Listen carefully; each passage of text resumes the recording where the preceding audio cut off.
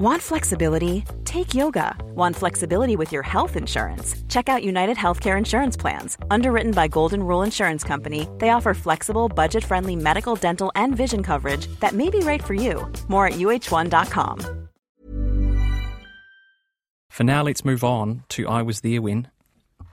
This is a segment that we do every Thursday here on Nights. We speak to someone who was there when history was made in New Zealand, and tonight we are talking to a man named Bill Logan. Bill was part of the push to decriminalise homosexuality back in 1986. Back then he was a member of the Gay Task Force. But just a few years ago he also lobbied to expunge the convictions for homosexuality under that old law. And Bill joins me now. Kia ora to you. Hello. How are you? Very well, thanks. Happy Pride Month to you, Bill. Yeah, happy to you too. I wonder if we start here at the very centre of things, the day that this bill to decriminalise homosexuality had passed. What do you remember about it? Where were you? I was in Parliament, actually. I was in the gallery. And it was fairly tense because although we thought we had the numbers, we weren't quite sure until the votes were announced, really. So it was really a bit tense and exciting because we'd been working so hard for it for so long. And quite a struggle, quite a lot of opposition to it. This a lot was of energy. This was a members' bill from Fran Wild, who was the Labour MP at the time. And you talk about the opposition. How close was the vote in the end? Oh, I think that we had one or two votes to spare, but not much more than that. Mm. How did those old laws work? Because I've been using the shorthand of sort of decriminalising homosexuality. That wasn't quite. It was about sex, right? Yeah. It meant that it was illegal for two men to have sex, and it wasn't. I mean, they didn't go looking on the whole, but if a landlord reported it, or if another tenant reported it, it would be used to get rid of people, and. More than the law, though, what was important were the attitudes. You see, in those days, the prejudice against homosexuality was so huge that you couldn't really expect to have an ordinary job and be openly gay. And what you got in it was 16 months that Fran's bill was being debated, and there were debates on television, and every JC meeting or parent-teachers meeting and so on would have to have speakers from both sides, and it became something people talked about in pubs and at workplaces. And of course, at the beginning of that time, most people thought, well, I don't know anyone who's gay. Right.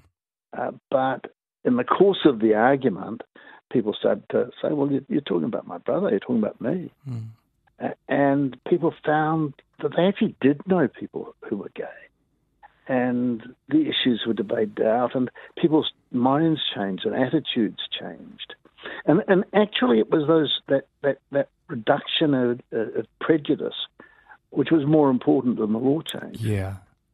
Well, that's sort of the impression that I've got, is that the law change was viewed, certainly by you folks and advocates in favour of legal change, as a symbol of of a push towards broader societal acceptance of homosexuality, which, even so, it would probably be fair to say took some time after the passing of this legislation, if we indeed accept that it's happened entirely now. Well, yeah, I think change takes a long time. It goes in leaps, perhaps, but and there was a huge reduction in homophobia during that time, and then there were several other campaigns around the law. which flowed too, and also campaigns around AIDS, which was something which happened at the same time as Law of Four, as it hit New Zealand at the same time, and that required a lot of public education and health education, which also tackled prejudice, and so you get that kind of advertising, and then you had a struggle for a change in the human rights legislation, which must have come through in 1991 or 92, and then there was the struggle for civil unions, and then the struggle for equal rights for marriage, and then there was also the stuff to expunge previous convictions.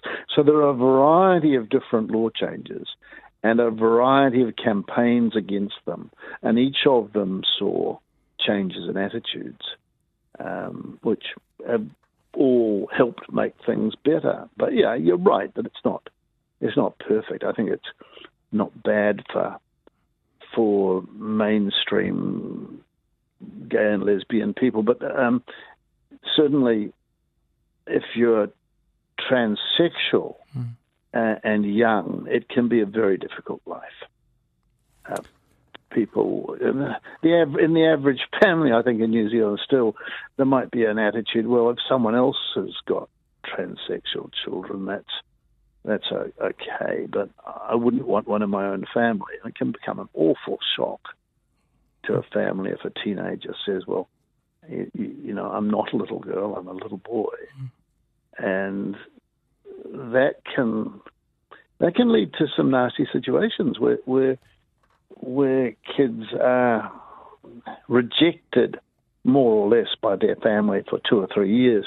Their family usually gets used to it eventually, but a crucial 2 or 3 years in adolescence when your family can't cope with you doesn't do the average kids much good. And I see, as a counsellor, I see some tragic stories. Yeah. Bill, take me back to you. Oh, I will also say RNZ style, I think, is generally to use the word transgender as well when referring to what you're just talking about there as well. But I take exactly the point that you're making there. Let's go back to 1986 and tell me a bit about you in the time leading up to that and how you got involved with this advocacy originally. Well, I came from a very political background. I'm part of the generation of 1968.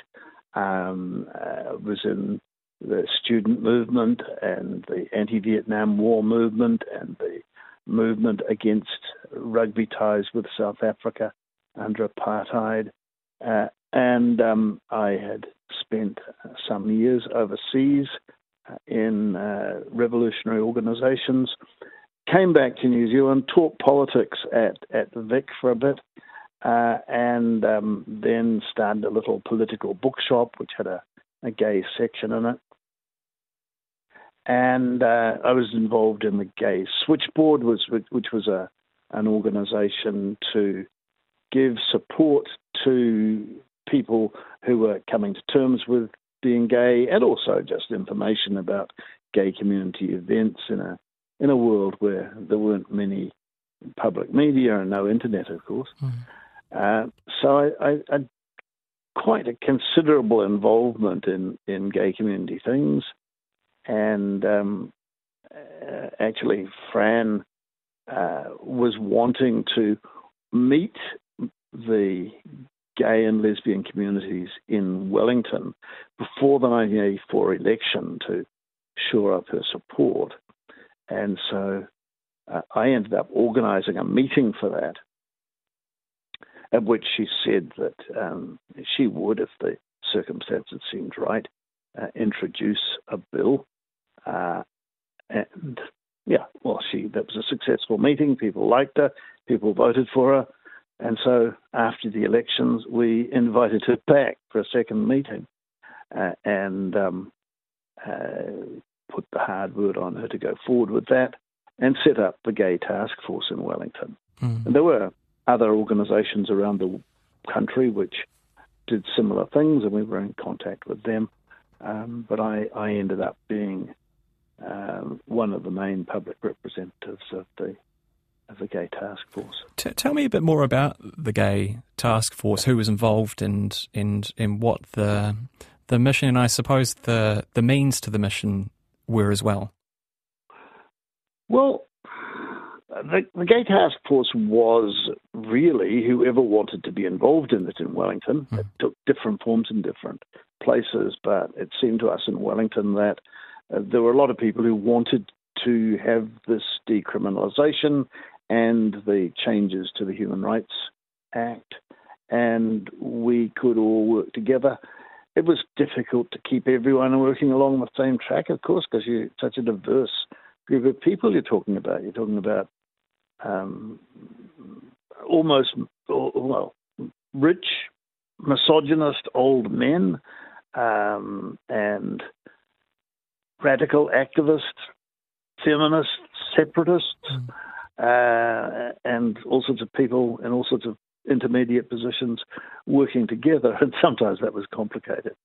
But we had agreement on these key objectives: decriminalisation of male homosexuality and changing the human rights legislation.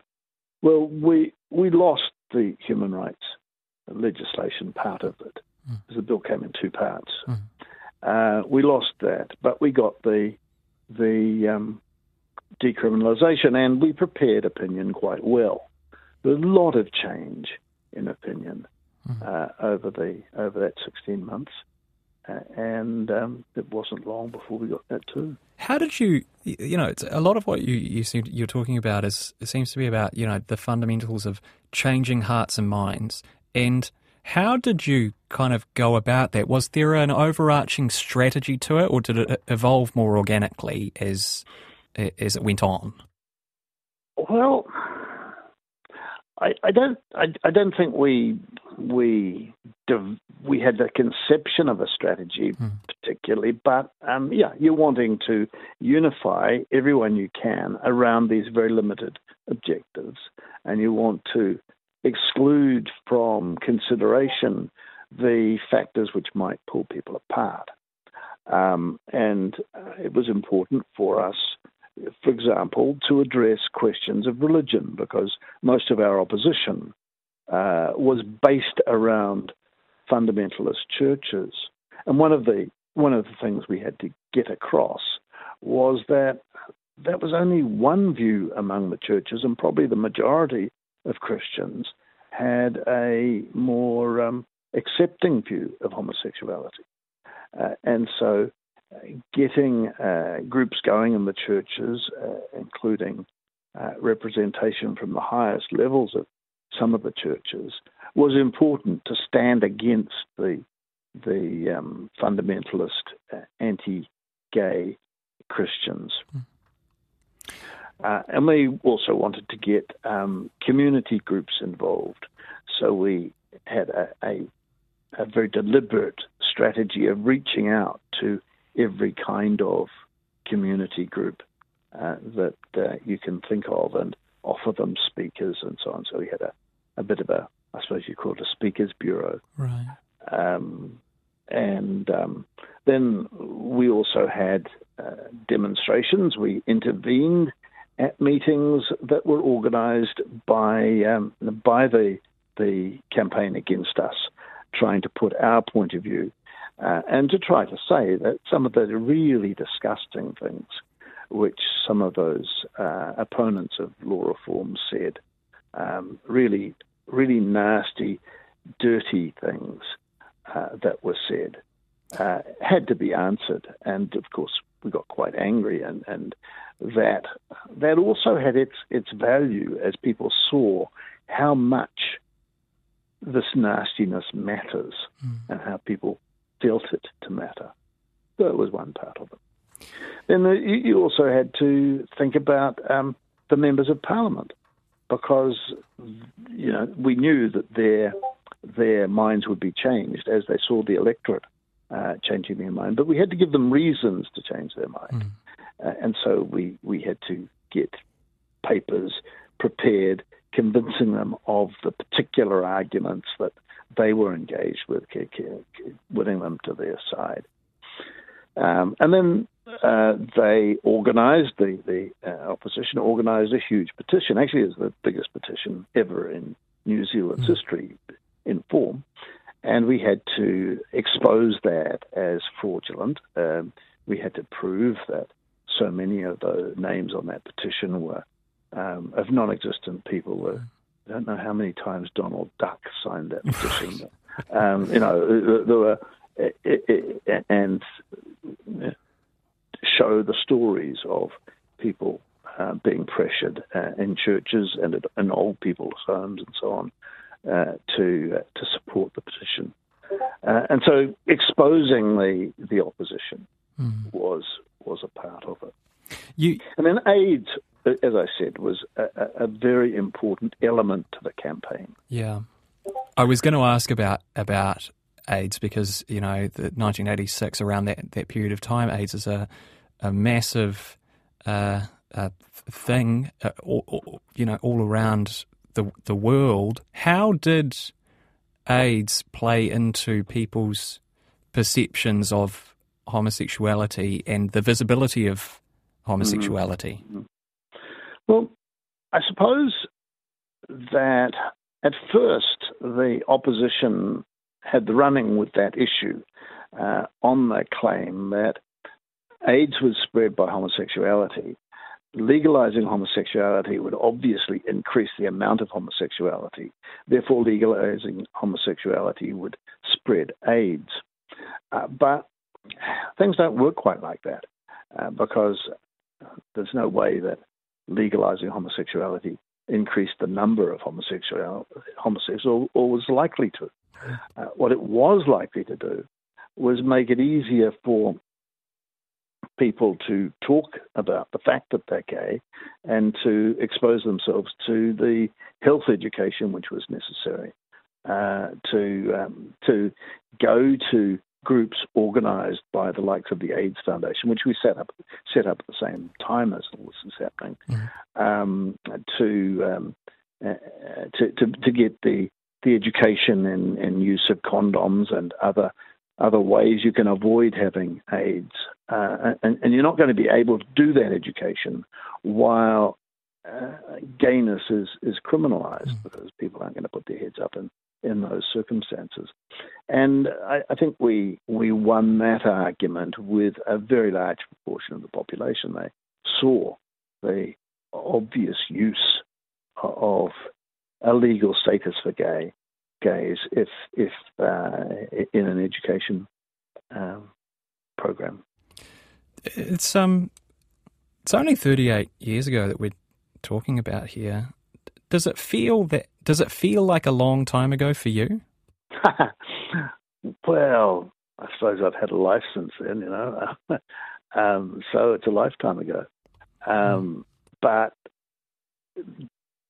frankly, there were some wonderful times in all this. We were changing the world. We were changing our world. And we were making a difference.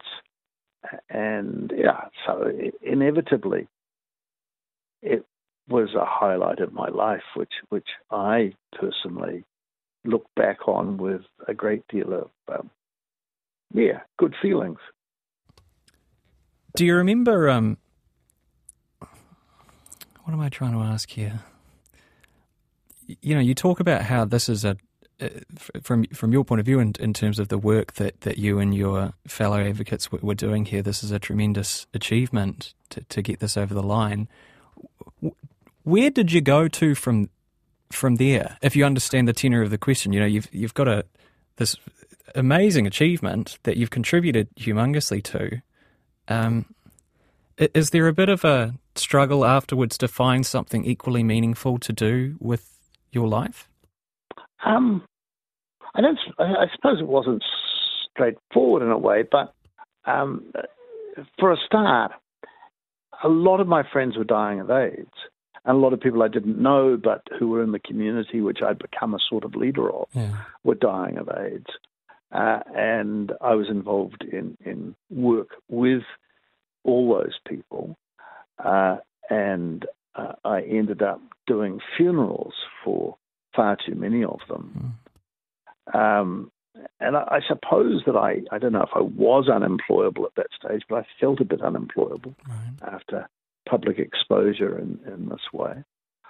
But I ended up doing funerals, and I started with people dying of AIDS, but it was before there were many funeral celebrants in the country. It was something that was normally done by ministers of the church. But this was the time of secularization of funerals, and because gay men had been particularly alienated from churches in certain ways, to a certain extent, that it was there that it started. But I ended up being asked by funeral directors, would you do a funeral for this little old lady in Miramar and so on? And so by the middle of the 90s, I suppose I was doing 5 funerals a week or something like that, which is quite a lot, really, and found that quite fulfilling, but exhausting. And so then I trained as a counsellor. So there was and I'd done some